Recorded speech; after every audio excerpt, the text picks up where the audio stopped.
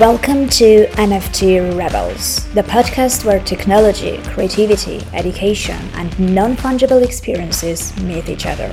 It's me, Annie Alexander, and in each episode, me and the Rebels will have a real unscripted talk, share genuine opinions, and show raw emotions.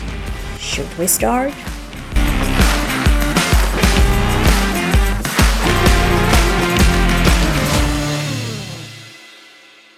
Hey, hello everyone, and welcome to the NFT Rebels. I hope everyone is doing great. I'm sure some of you have been waiting for it since the weekend because we promoted this thing on weekend. So welcome everyone. Today, I'm sure you know already, some of you know already, we're talking to Mentalist, my one and only NFT collector. So far. But no, I mean, to be serious, Mentalist has been one of the most supportive collectors in the community, who has been very hands-on involved in supporting the NFT artists and providing advice and emotional support and just engaging with everyone apart from just collecting their pieces. So Mentalist, I'm super happy to have you over. Welcome to the NFT Rebels. Thank you for having me, and very nice to meet you, Annie. Same here. So, it took a while to schedule the whole thing, but I'm happy it finally happened. So, I'm very happy to have this conversation. And I'm sure many people are very curious because I was getting loads of messages saying, oh, you know what, like just try to get the most out of him. So that's what I'm going to try to do today. Okay, so I guess we'll just start with the regular, just trying to understand your journey of how you got into the NFT space, because since it's very new, all of us came from many different backgrounds and our experiences of discovering the space has been very different. So what was yours? Well, mine came from, I've been doing blockchain since 2016. Mm-hmm. So I got to know the technology back then, and I was involved in a lot of projects, did a lot of fundraising, and of course did a lot of community building too. You know, that's where my forte is, if you could say it that way. And then in January, I came across Vivi, and I kind of started my NFT journey. You know, they do licensed collectibles. Uh-huh. It's a little bit different than the scene here in Ethereum, but you know, at the end of the day, it's the same. Just collectibles turn into digital format, and slowly one thing led to another. And you know, in February, I just came across the Ethereum NFTs thanks to my friend Wolf, which kept bugging me about it. You know, it's like, yeah, Vivi's cool, but you should look at this though. You know, it's like a lot of different things, many artists. So of course it took me a while to actually make the jump, but mm-hmm. Once I did, it was just mind blowing, literally, because the amount of creativity in space is just unreal. So, here I am today, just doing all kinds of things, involved in different stuff and just loving it, so it was a really, really eye-opening experience for me. And at least all the experience that I brought from blockchain really helped me into a smooth transition with the scene. So yeah, I can imagine, because I've been working in the blockchain space since late 2016, early 2017 as well. And I mean, it's different because I have a feeling that, if you compare to like regular crypto projects and DeFi projects and the way things are structured there and the communities as well, I have a feeling that the NFT space has a soul. It's kind of, it's more human and more creative, which is kind of the beauty of it. And the communities are different from that perspective as well, because it feels like I mean, I don't know. There is a lot of money-related stuff involved in it, and especially now with this hype, people are making crazy money.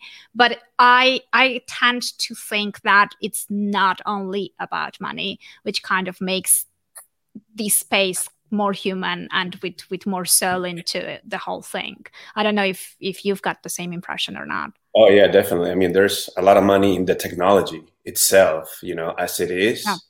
And of course, artists are finding ways to make a living.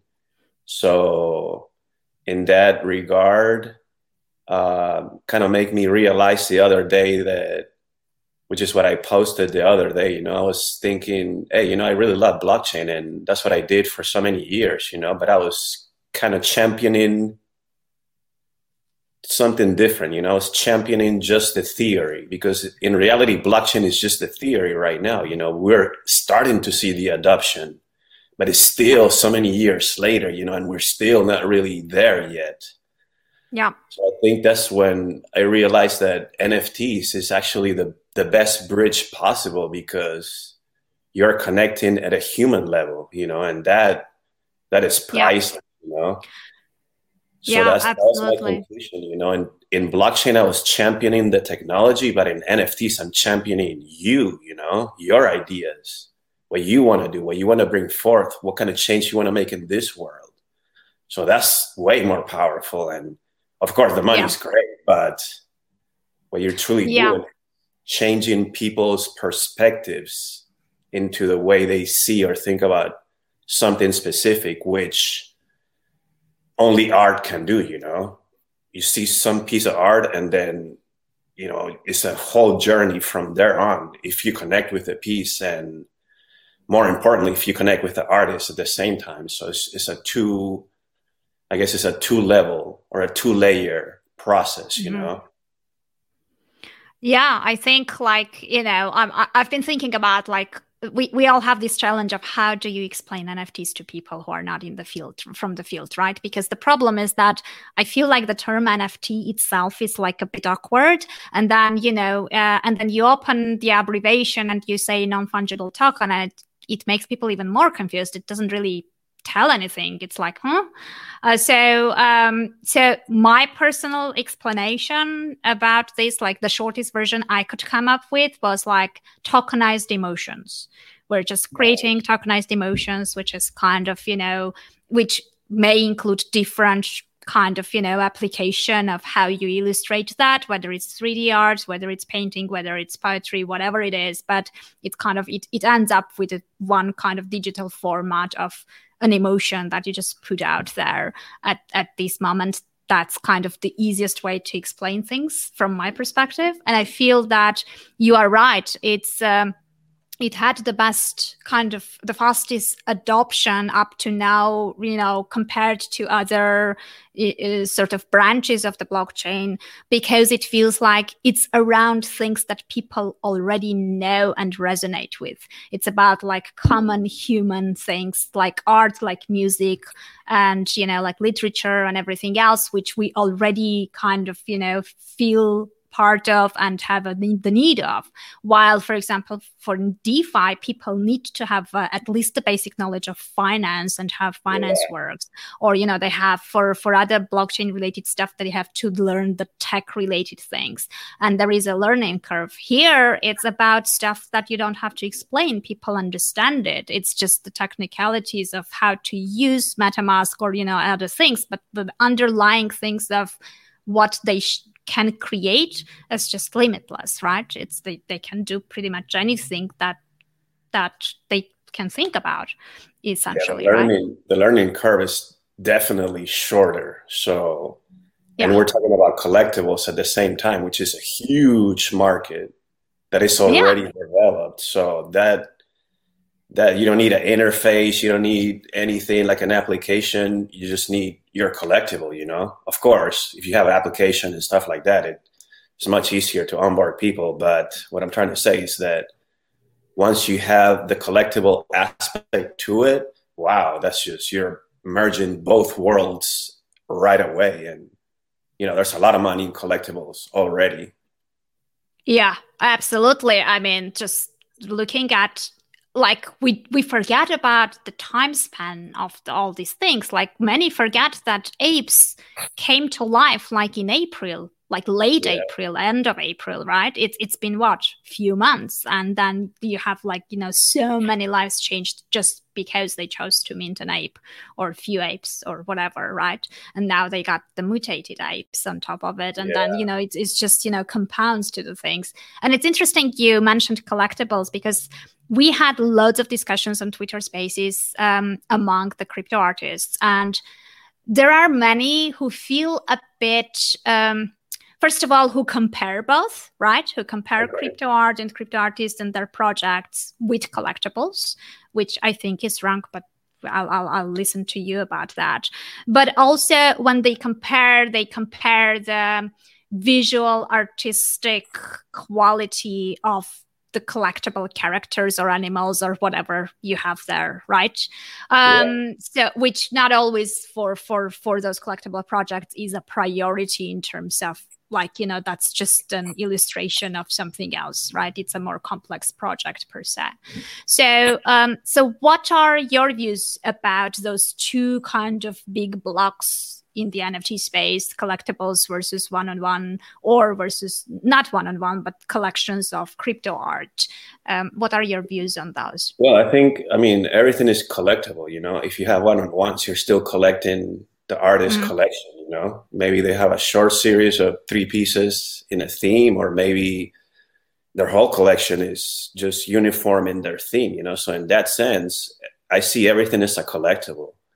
Of course, maybe the generative projects or the multiple series in that aspect, maybe they have more appeal, because maybe, you know, some people don't like one-on-one art. I mean, that's basic, you know. Maybe they feel, you know, I like art, but I like my own painting in my own house, you know. I don't understand that as an NFT. I just understand my own painting, that I can touch it every day. But as far as a collectible, then of course this little animal looks cool, because wow, I can have 10 little animals and now my collection is bigger, you know. When a collector, I guess in a collector's mind, it works a little bit different, you know, because one thing is you want to have exclusive something, you know, an exclusive part of this collection. That's one aspect, you know. So maybe that's easier to please in a generative project, because maybe it's 10,000, but there's only 50 like this. So as a collector, I'm going to do my best to at least get one of those 50, you know, or maybe 2 of the 50. There is a different level of collectors too, you know, like maybe they want to get all 50 special ones. Yeah, like pranks. So there's different incentives, you know. Yeah. So as far as the NFT itself, I consider everything a collectible. So, you know, maybe I like the artist, I'm gonna get a few pieces of this artist. So even though there are one-on-ones, but at the same time, you're in their collection, and maybe their collection is only 20 pieces. Yeah. That makes you an exclusive collector even much faster. You know, I think that's the part that collectors don't understand yet. You know, they're like, oh, this is a digital, everybody can copy it. Yeah, right. You don't understand. If you don't understand the technology behind it, then it doesn't really make any sense, you know? Yeah. That's why I don't try to explain it. I just show my friends, like, just here, let me show you. Kind of like I went to Chicago the other day and we met up with Samuel, and he's a regular contemporary artist. And he was kind of try to grasp the concept, you know? And I was like, man, let's just go to the gallery, you know? It was lucky for us that there was a gallery opening right by my friend's house. So we just took him there, and he was actually able to see the NFTs being displayed, and you can actually understand, like, oh, this is what we can do here. Yeah. This is why it's exclusive, you know? This is why nobody else can have the same one, because there's only one.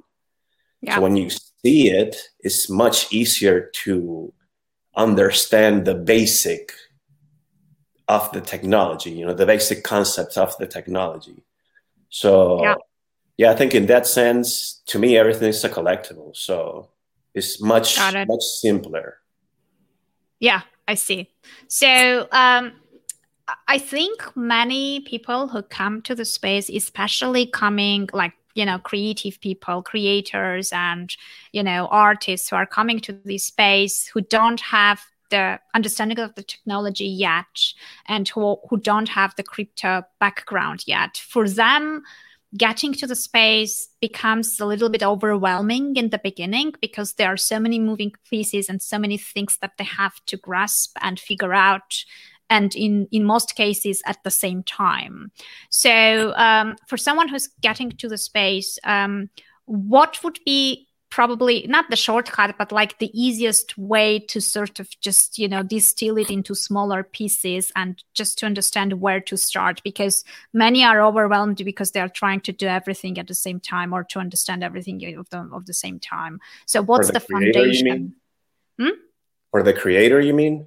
The creator, yeah. The creator who doesn't have the crypto background. Like he got into the place, there's so many things and so much information from so many sources and not always like it's hard to filter out. Like where should they start just to simplify this for them? Well, I think for the creator, the biggest hurdle is that now they have to put themselves out there. Yeah. A lot of creators, they like their safe space, they like their privacy, they like to create, but at the same time, maybe they don't like to interact that much. I think that's the biggest hurdle, because when you come to NFTs, if you're not putting in the work, you're going to have a very hard time people finding you. Yeah. If you're not interacting with the community, nobody's going to know you, So I think the first thing they need to do is understand that crossing over to NFTs is going to require a lot of your own hard work as far as talking about yourself, promoting yourself, talking about your achievements, your failures.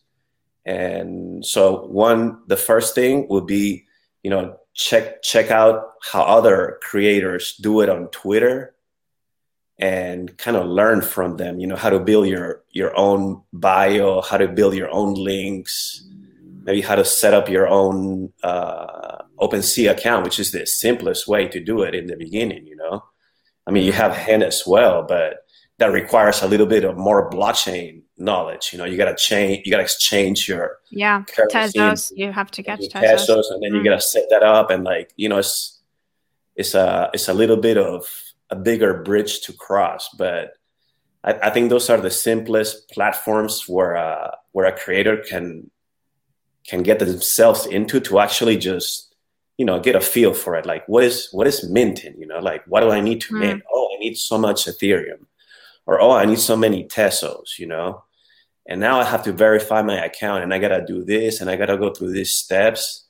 So I think the simplest way is look at how others do it on Twitter, and also open your own account in OpenSea and just test it. You don't have to even put your name or like your real creations. Just like open an account and play with it. Same you can do in Hen. Open it and like just mint something so you can actually go through the process and have the minting part down, because that's the easy part. Yeah. As a creator, you already have. I'm assuming you have thousands of works done already, So the minting aspect, that shouldn't be an issue for you.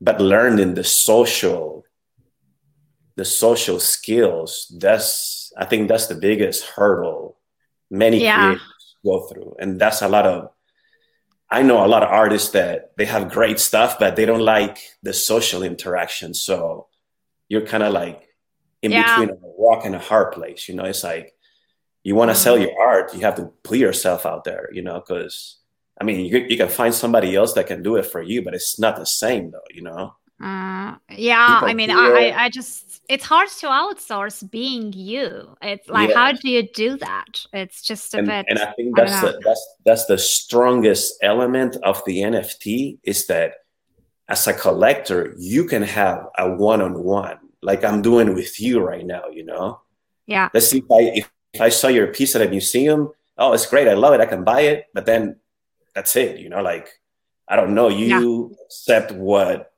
it's being on the description at the museum, you know. I really never met you or anything. So there's that connection that it could be made, but it's much harder to make it, you know. You got to go through so many hoops to get to you, the creator, you know.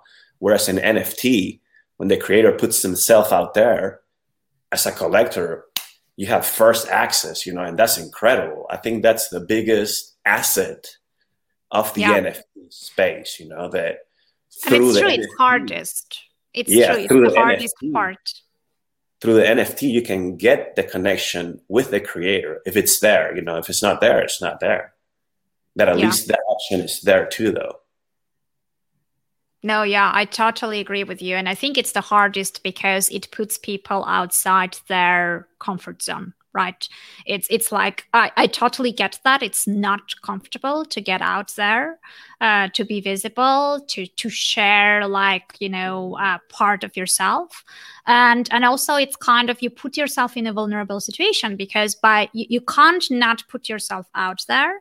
But at the same time, by doing that, you basically allow people to judge you or, you know, to criticize you, or, you know, you open that portal, right?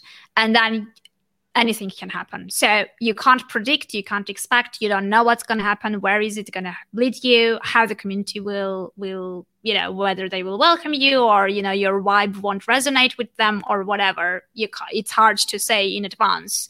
But there are some people who feel so uncomfortable to get out there for different reasons, sometimes based on where they work, or, you know, there are different reasons to prefer to stay behind an avatar, right? So they create this new persona, which is kind of the persona of the artist, with its name, with its kind of, you know, avatar, etc. But there is still a personality behind it.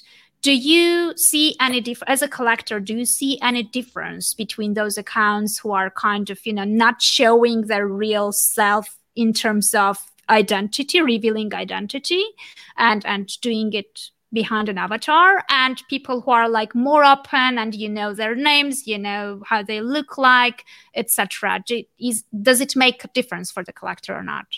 I think as long as the image they're portraying, it's really themselves, then it doesn't make a difference whether their physical appearance remains anonymous or not, you know, because at the end of the day, we're not this, you know, we're really what we're thinking and what we're feeling. So if the artist is able to convey the message of what they're truly about, then that's what connects with the collector, you know, as well as the art.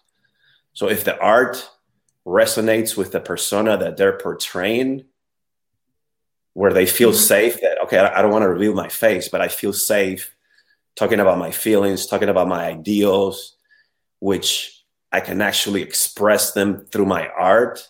If that connection is there, then, you know, it's no difference. That's what makes the art powerful. You know, what makes the art powerful is your thoughts and your feelings, not what you look like or whether you want to be public or not. Absolutely. Yeah, that's good to know. So, but I think the same thing is about collectors as well, because I was told that there are many quite big collectors who are very involved in the space and who are buying and supporting lots of artists, but you don't know who they are and you can't get in touch with them, and they are kind of hidden and working behind the scenes. And then there are collectors like you who are out there, who are visible, like, you know, you, the NFT Millionaire, Thorsten. There are a few people who are kind of part of the creators community already, and we know you and we know how to get in touch with you, and, you know, you're just part of the engagement, overall engagement. I mean, we know how to get in touch with the ones who are visible. How to get noticed for those who are invisible but are monitoring the space? How to get noticed? Yeah, I guess that's one common question. How do you get noticed by collectors? And without being annoying and without being annoying, you know. Yes, that's when you as a creator working your hardest just to put yourself out there, because there's no magical formula. If you do this and then if you do that and you follow it by this last step, then I'm guarantee you're going to get noticed. No, it doesn't happen like that, you know? Mm. It could be just out of luck, you know? Maybe that one day where I was feeling a certain feeling and I've never noticed you before as a creator. All of a sudden, like, I come across your piece and it's like, whoa, but you've been working hard for months, you know, or weeks. So there's really no formula. It's just a matter of getting involved and tapping into as many circles as you can, so your own creation reaches as many circles as possible, you know. In my circle, there's so much reach. In your circle, there's so much reach. Mm-hmm. In another person's circle, we're all limited by our own reach, you know. So if we tap into different circles, at least we can make sure that we're trying to resonate outside of you, outside of me, outside of the other person. And I think that's the best way, you know, just put yourself out there and get as involved as you can. That's the only way. Maybe what I see today, I don't like it, but maybe if I see it next month, I love it, you know? So would you say also kind of broaden the topics that you cover and not focus only on your art? Yes, definitely. Also what you're saying, just definitely. Show more of yourself. You cannot only hustle about your art, because then you're limiting yourself at what you're putting out there. You know, like, okay, I just know your art. That's it. Mm-hmm. What if I don't like your art? Maybe I start to get to know you as a person and your ideals. Then your art makes sense. Yeah. And maybe you start creating something else that, okay, I can see where you're going there. Hey, I like that. I feel I agree with your ideals in that particular moment, you know? So if you are putting yourself out there more than just your work, then you're going to reach more people that way.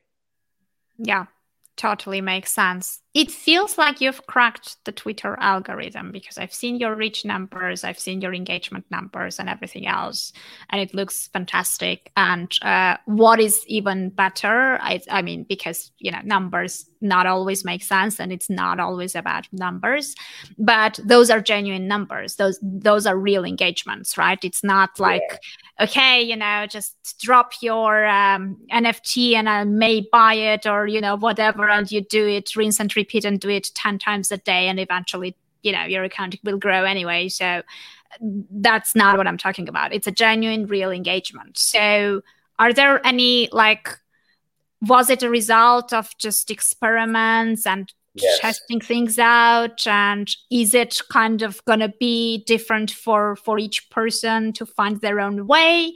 Or is there any, like, algorithmic stuff that you have figured out? Like, how does that whole thing work? Well, because it feels like Twitter loves when I'm shitposting and doesn't like when I'm kind of, I think, more valuable. I don't know. Yeah, serious. Yeah. Yeah, I think, of course, it's a lot of experimenting, you know, all the time. And taking tips from different people, you know. So the one that really showed me how to, I guess, get down to it and start tweaking the basics was NFT Freaks. Mm-hmm. I started listening to him when I came into Ethereum, you know, and we connected very early on, and I started, you know, hey, that makes sense, you know, let's try it, you know. Mm-hmm. So I think what I found out so far is that there is more to get out of one post if you do it correctly, than posting in 100 places doing it incorrectly. Yeah. So if you're posting in a lot of those accounts that are called shill accounts, I think you're going to get lost and you're going to get filtered into the wrong drawers just automatically, you know, because the formats that they're using are actually compartmentalizing those kind of post and those people that interact with those posts. Oh, so like when you comment under like "show me your NFT" kind of thing, that's what you're saying. Yes, that's what I'm saying. That gives me the vibe of, you know, like during the weddings when, you know, the bride has to throw a bouquet and like, okay, whoever is not married yet, just standing there, show up. I'm gonna just, you know, throw it there. That's the vibe I'm getting. It feels like so lame kind of to put people in that situation where you're just, you know, jumping up and down and trying to get visibility. I don't know. And as a result, they get their engagement, but like the artists don't get anything. Like I've never seen people saying, you know, there are very few people who actually, after these posts of I have 2 ETH, 3 ETH, I'm going to buy whatever, no one actually puts a follow-up saying, okay, this is what I bought from this thread, right? Yeah. And just doing that by itself. Yeah. And just doing that by itself is already going to make you like so much like more, I don't know, it will just prove your point, right? Now people are skeptical about the whole thing. Like, are these people even buying? So yeah, I think that's also something that puts off a lot of creators. You know, oh, you cannot sell here. Well, of course you can, you know, but if you do it in the wrong places, then that's what I'm saying. You're gonna get buried in the algorithm. So I think what I've found so far is that, like what I've been doing with my thread lately, you know, is I started with a different format and kind of began adjusting it according to the feedback, you know. Mm-hmm. So at first I had different set of instructions and they were kind of, I guess they got lost in a lot of people because as soon as they see like post your art, then it's like, wow, you know, they just bomb the thread with like however they think, however they've been used to doing it, you know. Yeah. So I think by keeping it super clean, I have two goals with this kind of format. One goal is that I want to see your art and what is the value you put on it. That's one goal. By pricing it with a symbol of Ethereum, now we're reaching directly into the blockchain world right away. Like, we're not doing any hashtags. We're not tagging anybody. We're just using Ethereum as the symbol. Because when you search the Ethereum symbol on Twitter, check it out, you know, see what you get. You can see how many people are talking about it, where it's being posted. We're going to be hitting all the places, DeFi, especially DeFi, you know. And that's what we want to reach. We want to reach the people that are actually moving Ethereum. We want to get their attention. So that's my first goal. And we achieved it already, you know, because we see many people that are actually interacting with several posts.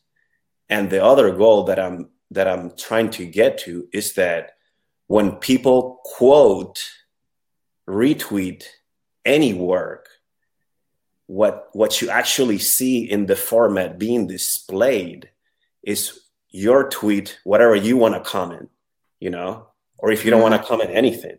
But the point is that once the format is picked up and is taken and is being stamped with your own tweet via quote, what do I see? All I see is a price and the art.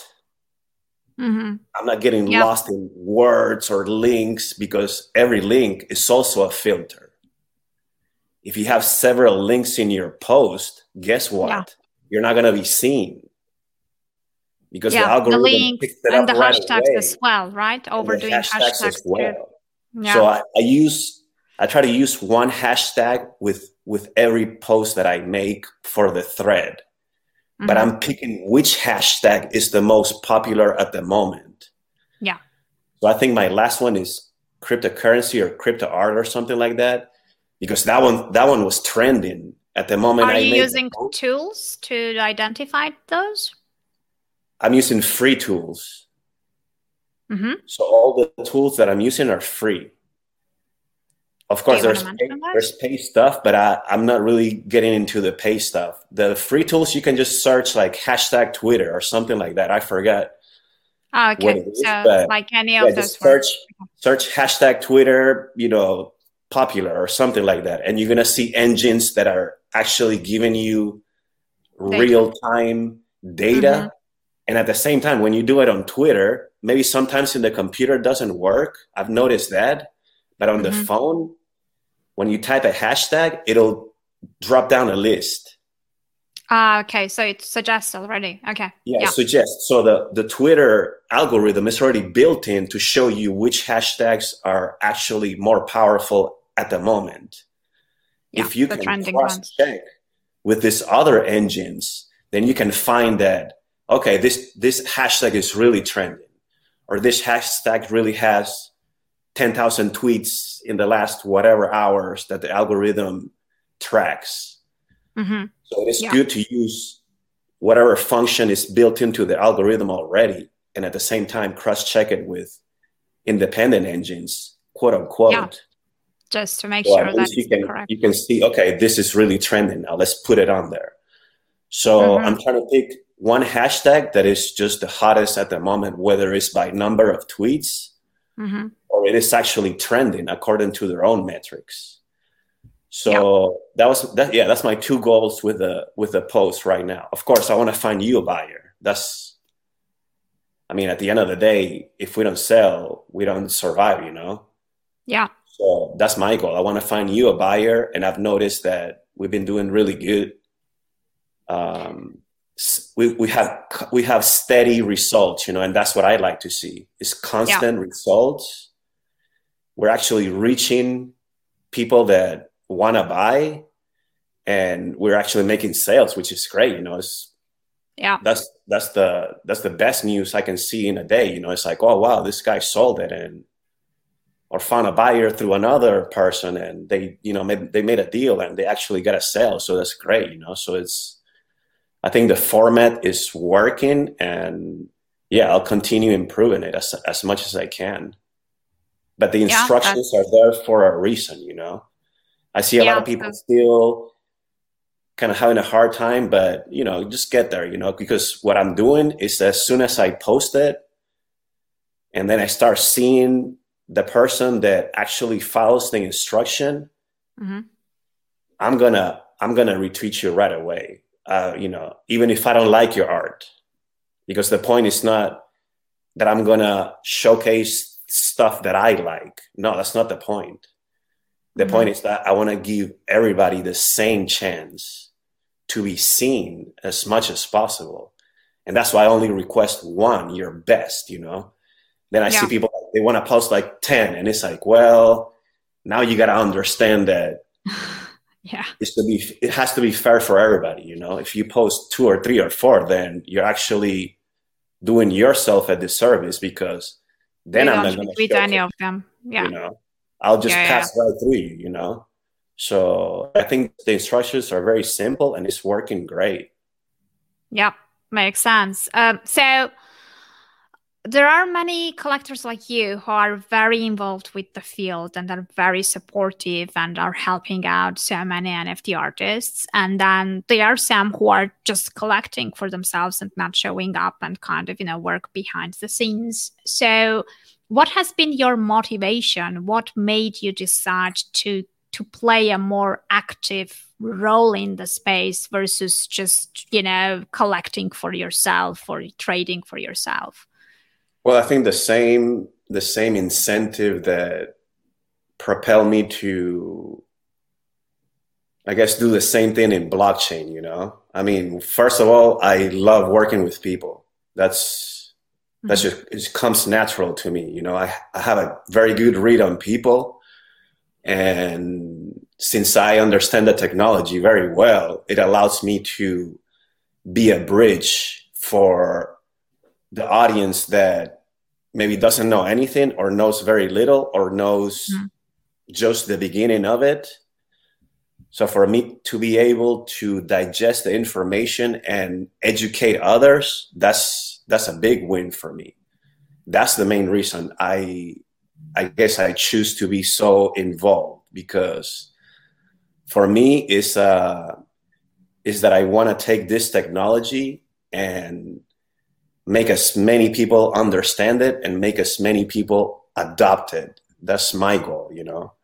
Mm-hmm. My goal is to educate people and make them realize that we are the future right now, you know. We are the future 10 years ago. It's just that you don't know it yet, you know. You're too distracted with everything that is going on out there and all the garbage the machine is putting out there in front of your eyes to be distracted, you know. You're being pulled away from life. And my goal is to bring you back and understand that life is real, you know, even though a lot of people like to say this is a simulation and stuff like that. No, life is real, man. It's 100% real, you know. There's no simulation. It's real. It might seem like a simulation because people can be programmed. The brain can be programmed. There's no doubt about that, you know. We can see that every day on the street. I mean, that's what media does every day. Yeah, that's their job, and they're doing it wonderfully, perfectly, and the most efficiently way possible.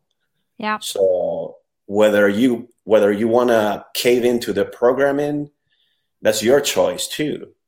So my goal for being so active is that I want to break the machine in that sense, you know.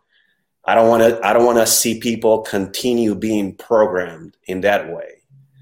I want to see people understanding that in here, their own computer, you can program it yourself. Yeah. And through blockchain, that's the break. Through blockchain is the key of how we break the machine's programming. Absolutely. You get the control back of your finances, of your life, of your, your thinking, especially your thinking, you know, because now you're not taking in all the garbage that is being pumped in the paper, in the news.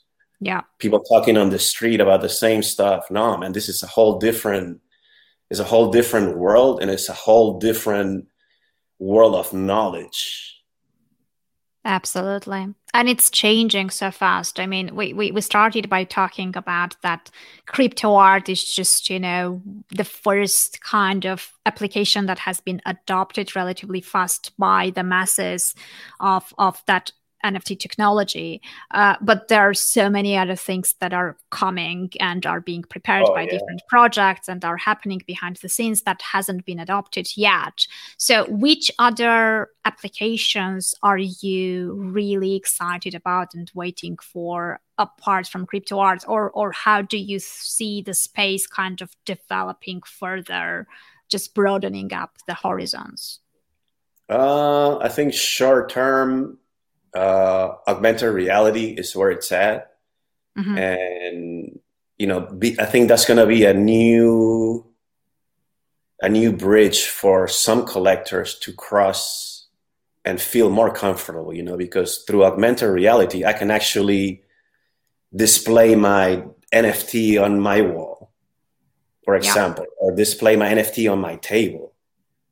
So once the virtual reality goggles become more mainstream, then those type of collectors will be more comfortable and more understanding of NFTs in that regard, because they can interact with it. So interaction is where the short term is at. You know, we have the metaverse too. So I think those two mediums will play beautifully in the next year. You know, there's already so many people racing towards that goal. You know, they want to put the best goggles, the most, you know, smallest, whatever, you know, easiest to use. You don't have to wear it. So I think for me, augmented reality is huge. And of course, virtual reality has been there for a while already, but augmented is key. So if you yourself as an artist can actually implement augmented reality into your piece, you're ready, you know. You're going to be 1 year ahead of the next person. Yeah. Yeah, that's super cool. And in terms of, it feels like within crypto art, obviously the most kind of direct application and kind of, the easiest way was the visual art, which is where it all started. Now it feels like we see a bit more movement around music, around some Oh, other yes. directions. So do you think like we're sort of covering broader kind of, we're moving from visual artists more towards like general creators kind of thing, or how do you see these newcomers? That's a really interesting question because for me personally, I think performance NFTs are going to be top very soon. Mm-hmm. So a performance NFT just packs so much that it's undeniable. The value, it's undeniable. Mm-hmm. And the sooner people realize this, the explosion will be much faster. But we're seeing musicians crossing over. We're seeing poets crossing over. The spoken word is very powerful. So when you combine it like you did with some visuals and a great score, then what do you have there? It's not a visual anymore. It's not a poem, it's just a poem. It's not a music. Now you're combining everything, So yeah, performance NFTs, for me, that's going to be the top very, very, very soon. We're also seeing people that they never knew they were creators, They're like, what is this NFT stuff? Oh, let me buy one NFT. But the next thing you know, they become an artist. Yeah. And the next thing you know, they're really good. Because often they don't, they have been an artist and they have been doing some stuff, but they never really perceived it as being art kind of thing. Because, we all have these very high standards for kind of art. And when we talk about art, we're thinking about Michelangelo, we're thinking about, Mona Lisa, we're thinking about, all these kind of classical, like, a lifetime, like completely massive, talented kind of masterpieces that obviously kind of, we can't get there. I mean, it's just once in a lifetime kind of completely exclusive type of people who are like massively talented. And then we have the other extreme where people say, well, art is art. Everything is art. If you take a photo with your smartphone, no matter what it is, it's still kind of art. It's you created it out of nothing. So I think that's the thing, right? It's about expectations. Many people have been creating art. They just didn't consider it as being art. And now they see all these other things and they're like, and then they're like, oh, I can do that as well. Maybe I can do even better. And then you just, with all, it's just, I think also, go ahead. Yeah, I know a few people that have had that experience,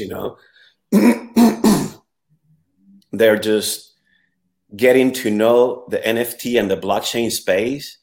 And then they see like, oh, I can mint this, let me try it. And they mint it and then they sell it. And then they're like, whoa, this is real, Now I can start exploring my own creativity and I can explode and show what is in here. So that's very powerful too, It is. It's also motivating because like if you mentioned poets, for example, right? Poetry does not sell like in its classic sense, like, maybe novels do, but like poetry books, like, compilations of poems, good luck with that. Like I didn't even bother self-publishing any of those because it's kind of who's going to buy it, right? But in its classic sense, it doesn't work anymore in any shape and form. It's just different type of thing, right? So you have to mash it up with different things. But once you figure out stuff, then, many poets are like, oh my God, like I never even thought I could make $1 with poetry. Like it's kind of it was like a dead kind of, branch of literature, if you look at it that way, right? Yeah. And now you see like a completely different story. So I think it also revives and creates, the space is great because it gives you the opportunity to be more creative in terms of formats, in terms of what could be done, right? You come up with something that hasn't been done before. And then, all artists push it at each other even further.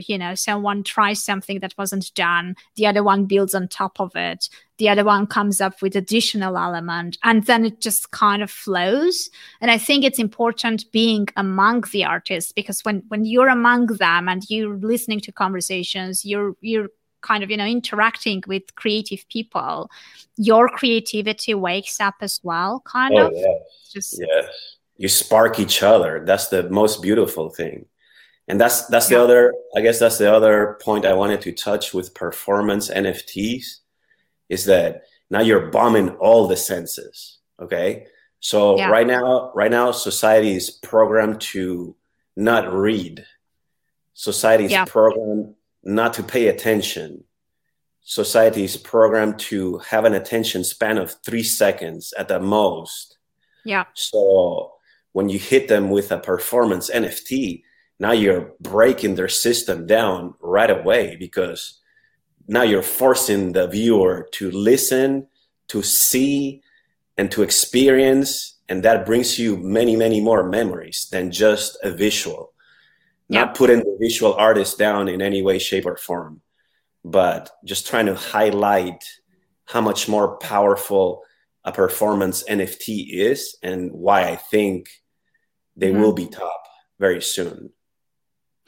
Yeah, I mean, when I was getting to this space, and to be completely transparent, I wasn't planning to mint anything, right? So I didn't see myself as crypto artist or whatever. But when I was looking at everything that was out there, I was thinking about, it feels really great, but it feels like different small lanes of like niche kind of, art directions. And I felt like, there's so much creativity and strength that every single person has, that I always had in mind, like, they should just, collaborate and co-create. And that's when the power is going to come. Like, the musician will write the music, the poet will write the poem, the visual artist will create the animation for it. And it just becomes like, I didn't even know how to call it. So in my mind, it was like digital storytelling kind of pieces, or serialized kind of digital stories, or whatever it was. And I think that's what we will come to. But I also think you have to go even further. I think what we need to do is collaboration between the artists and the tech guys who know the technology and can write very complex smart contracts, because they don't have those creative ideas, but then the artists don't really understand how many possibilities they have, what can be done theoretically with the tech. And these two groups, unfortunately, don't talk to each other very much, right? They are in different Twitter spaces, in different dimensions. As people as well. So I think we have to put them together. I mean, I think there is a need for a bridge. I don't know like how to shape or form that bridge, but I think once you bridge those out, then you end up with with the strengths of both, and then something. We can't even imagine what will come out of it, but I'm sure it will be something great. It's coming. I mean, challenge. there's a scarcity as far as developers go, so that's working against us. But I think once the generative craze slows down a little bit, then those developers are going to have more time to experiment too, though, because right now they're just packed with the generative works. So let them free themselves. Which may start getting redundant, right? Like if you do 3-4 generative projects as a developer, most probably you're just rinsing and repeating the same thing. If I imagine it the right way, right? So you just change the parameters. It's not probably it's not very interesting or challenging for you as a developer as well, right? So I don't know. So we should see a change soon. It happens, when things are hot, they just keep going until they discover another application. So you like, what's your role in your personal creations? Do you create yourself as well, or like? Not at all. Where are I'm you just a there? collector. Yeah, I'm just a collector, but I do have my grandma's collection coming up. So that's Wow. something that I'm going to showcase. Yeah, so it's a handmade works with felt, and everything is cut by hand and sewn by hand. And she did it for more than 40 years. Wow. And of course, now she's 94 and she cannot do them anymore. But her collection is like 110 works. Wow, And that's yeah, impressive. I'm already started doing a website. I already have another friend helping me with the augmented reality aspect of it. And nice. Are you also going to involve the physical one? Yes, definitely. That was her dream, was to have her stuff all over the world. Wow. So a lot of people are like, no, don't give the physical. But it's like, well, without the physical, I think her works lose all the value. So why would I want to keep it, Because the point is that I don't want to have 20 in my house. That's not the point. The point is that I want to give everybody an opportunity to have one in their home. And if they can, if they see the values, great. And if they don't, the next person will. So I'm going to be putting her collection up, hopefully next month. Nice. And yeah, we'll see how it goes, But so far, it's been received very well, and I think her works are super different because it's like a little story all around, And and I'm gonna have a little interview that one of my aunts is gonna be doing very soon. So I'm gonna put her interview in the website as well, so people get to know her a little bit more. And I think that's amazing. A couple of writings and stuff, just basic info, just to give a little bit of background on her. And then I'll be minting the rest of the works on Foundation under a different account. But of course, I'll be managing everything. So yeah, I have a family full of artists. So I'm going to be starting with my grandma. That's amazing. That's great. I think it's very special, not only for others, but like for the family as well, and for the legacy, and for the family history and everything else. That's an amazing kind of initiative. For you as a collector, from that perspective, the physical piece of the NFT, how important it is to you when you are looking for at me personally, it's very important because it allows me to break somebody else's mold of thinking. So when I like to wear my stuff, So sometimes I would like to have the print or the painting. If it was already originally made, then of course, that's a huge item to own as a collector, That looks great on your face, by the way. It's just, it's so funny. Awesome. It's like it's awesome. Every time I do it from this room, like before the whole thing, there is absolutely no sun. And then no matter what time of the day it is, because it's already kind of 6 p.m. here, as soon as we start rolling and I know that I can't really reach out and close the whole thing or, make any adjustments, that's when the sun comes out. Right. Even on the most rainy days, the sun has to come out on these periods. So yeah, I like physicals, but I prefer wearing the NFT because now that gives me a chance to interact with somebody in the real world that maybe they see the shirt or the hoodie and they're like, oh, that's a cool hoodie, but what is that on your hoodie, And then now I have a QR code. You can scan it too, though, So I think the physical is important if you as a collector are willing to put in the work of educating outside of the digital space. Yeah. Got it. Yeah, it makes sense. I think it's just it's this challenge, right? At one point, like physical creators were thinking how to digitalize it, and now it feels like natively digital artists are also thinking about how to have some kind of physical token related to their NFT to sort of send out, or to have something tangible for the collectors to send out. So it's interesting that both parties are trying to figure it out and see what's kind of, what can be done in terms of incentives, right? One more thing I wanted to add is that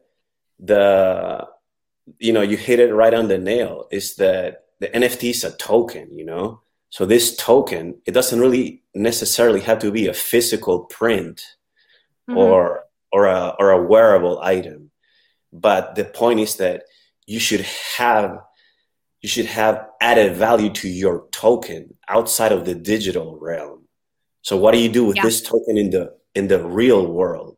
That's something that as a creator, you must explore, and you must challenge yourself to use that value. Otherwise, that value just sits there and is valueless. We're wasting your token in a sense that you're not really maximizing its full potential, because a token is very powerful. A token is a key into a different world. So what kind of world do you want to create behind your own NFT?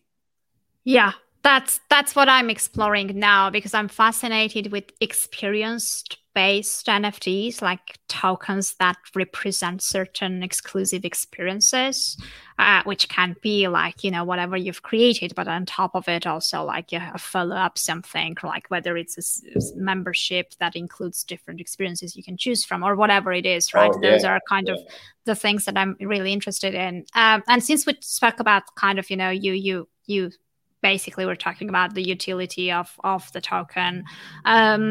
What many artists are now trying to figure out, they too realize that sometimes just creating the NFT and just selling it out is not enough, because many of us would like to continue the relationship with the collector, or to know more about our collectors, or maybe even create the community from our or whatever, right? We're exploring and thinking about different ways of providing more value than just the NFT, the token itself.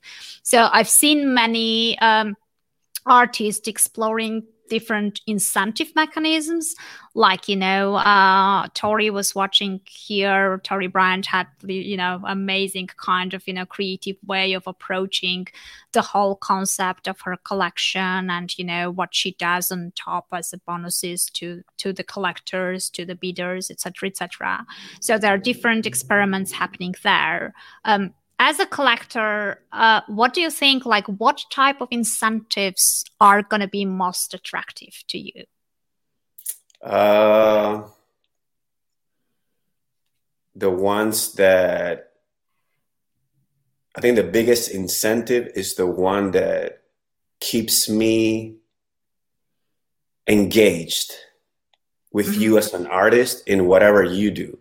So I guess the basic message is, don't forget about your collectors, don't forget about the people that participate in your program as a collector. Even though they don't own something from your collection, you gotta still value and appreciate the fact that there's so many people interested. So don't leave the potential collectors outside of that bubble, make them feel included in your program, even though they don't own something, I think that's a really valuable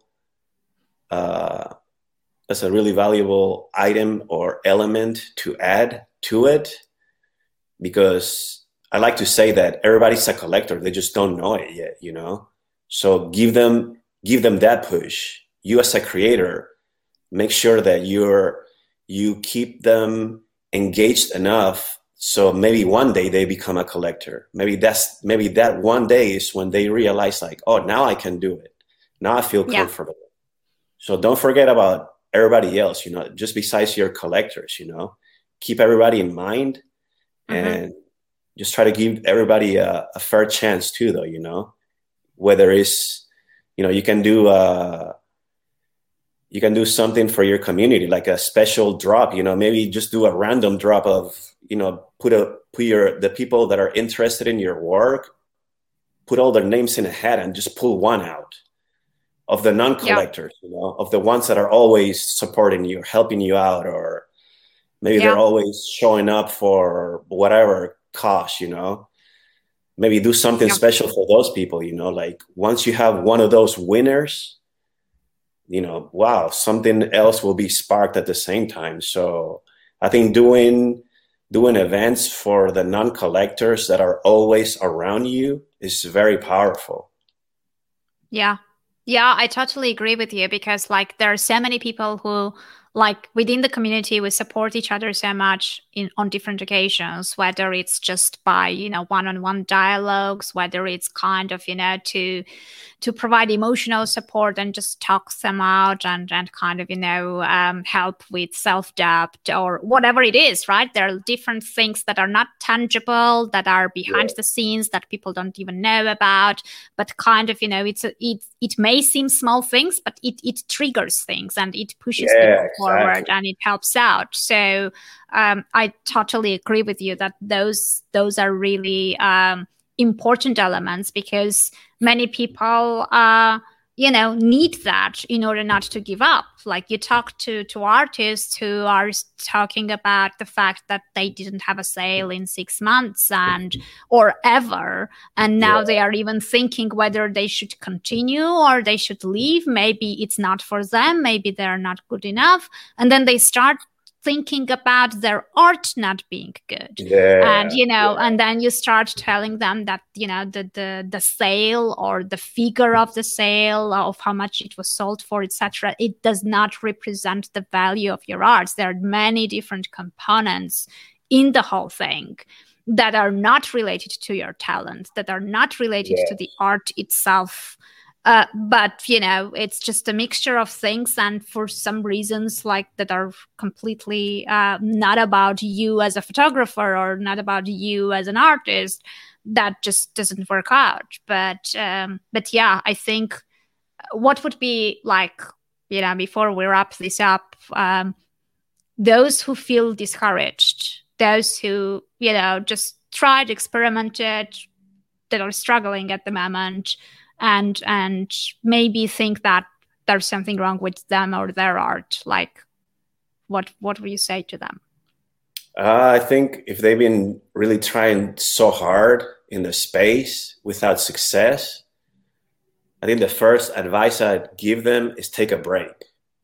You know, take a couple of days off, regroup, and then come back. Because you need a moment to reset. You know, if you've been trying for so long and you've always been banging your head against the wall, you know, staying on top of it, continuing banging your head on the wall, it's not going to do anything, you know, it's just going to do you more harm.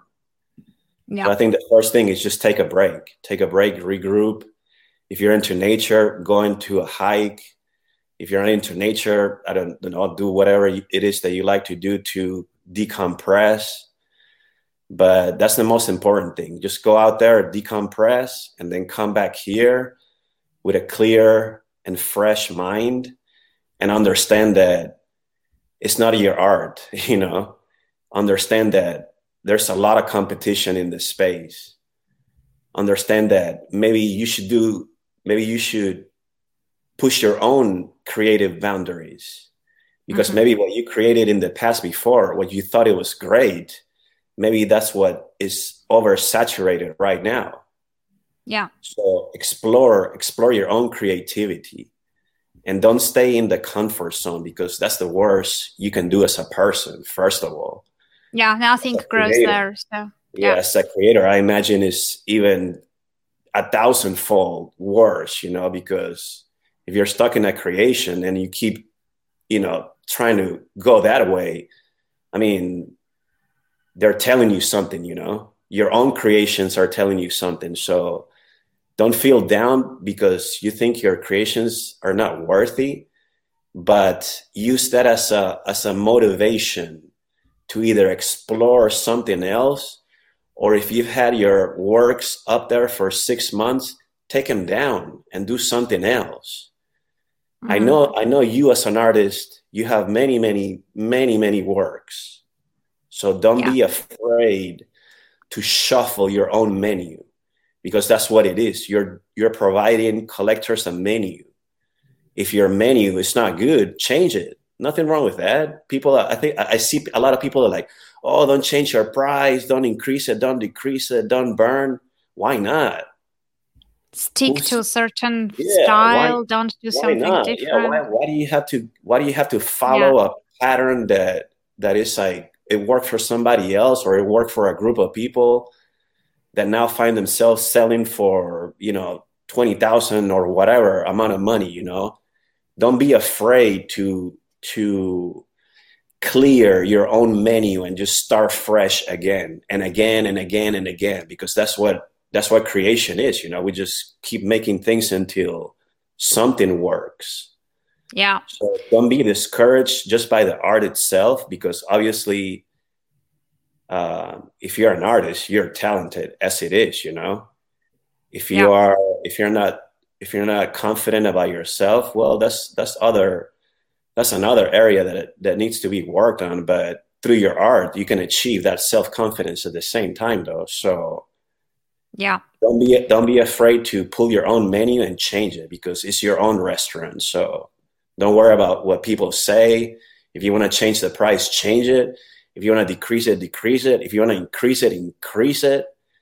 If you want to bundle parts and sell a bundle, bundle it. There's so many ways to actually change your own dynamic. But the point is that you got to find that spark, and you got to find that courage that is in you, because it's in there. It's in all of us. Don't feel that, oh, that guy did it because, or that lady did it because they are good, because they already know so many people, because they already have one collector. Everybody starts at the same place, though. We all start from zero. Yeah. Whether you're an artist or a collector, you start from zero. So don't be discouraged because you're not selling. Turn it around and be encouraged to be either bolder or try something else, or just start from fresh again. Yeah. No, I totally agree with you. And I think that's the beauty of this space, that you can pretty much do whatever you want, right? That's the thing. Like, you don't have agents, you don't have galleries, you don't have critiques that are going to dictate what to do, how to do. The space is new. There are no rules. There are no right or wrong ways. Everyone, even if we talk with confidence about stuff, we're still figuring things out. No one is an expert. So there is absolutely no one whom you should listen to, like, as a guru or an expert that knows everything. There is no such thing. So I guess that's the fun part, just kind of, taking the leap of faith, taking, a risk, experimenting, because many people are afraid to look stupid or to fail, or to kind of, what people are going to think about this, or, whatever. But I think those who are afraid but do it anyway come up with something really nice, and those are the ones who end up having success. Because not everyone is willing to do that, right? So it's just, stupid, fine, but like, who cares? You've never even met those people. They're just Twitter avatars out there. Like, exactly. So don't get too caught up on the critics. Just use the critics to improve yourself. That's it. I think maybe that is overwhelming at the same time, because you're, as an artist, you're opening your door to more direct criticism. But of course, just everybody has an opinion. Take the criticism that you feel is constructive and use that one, and the rest just whatever, dump them. Doesn't really matter. Those people have different toxicity in their lives. So true. And be a rebel.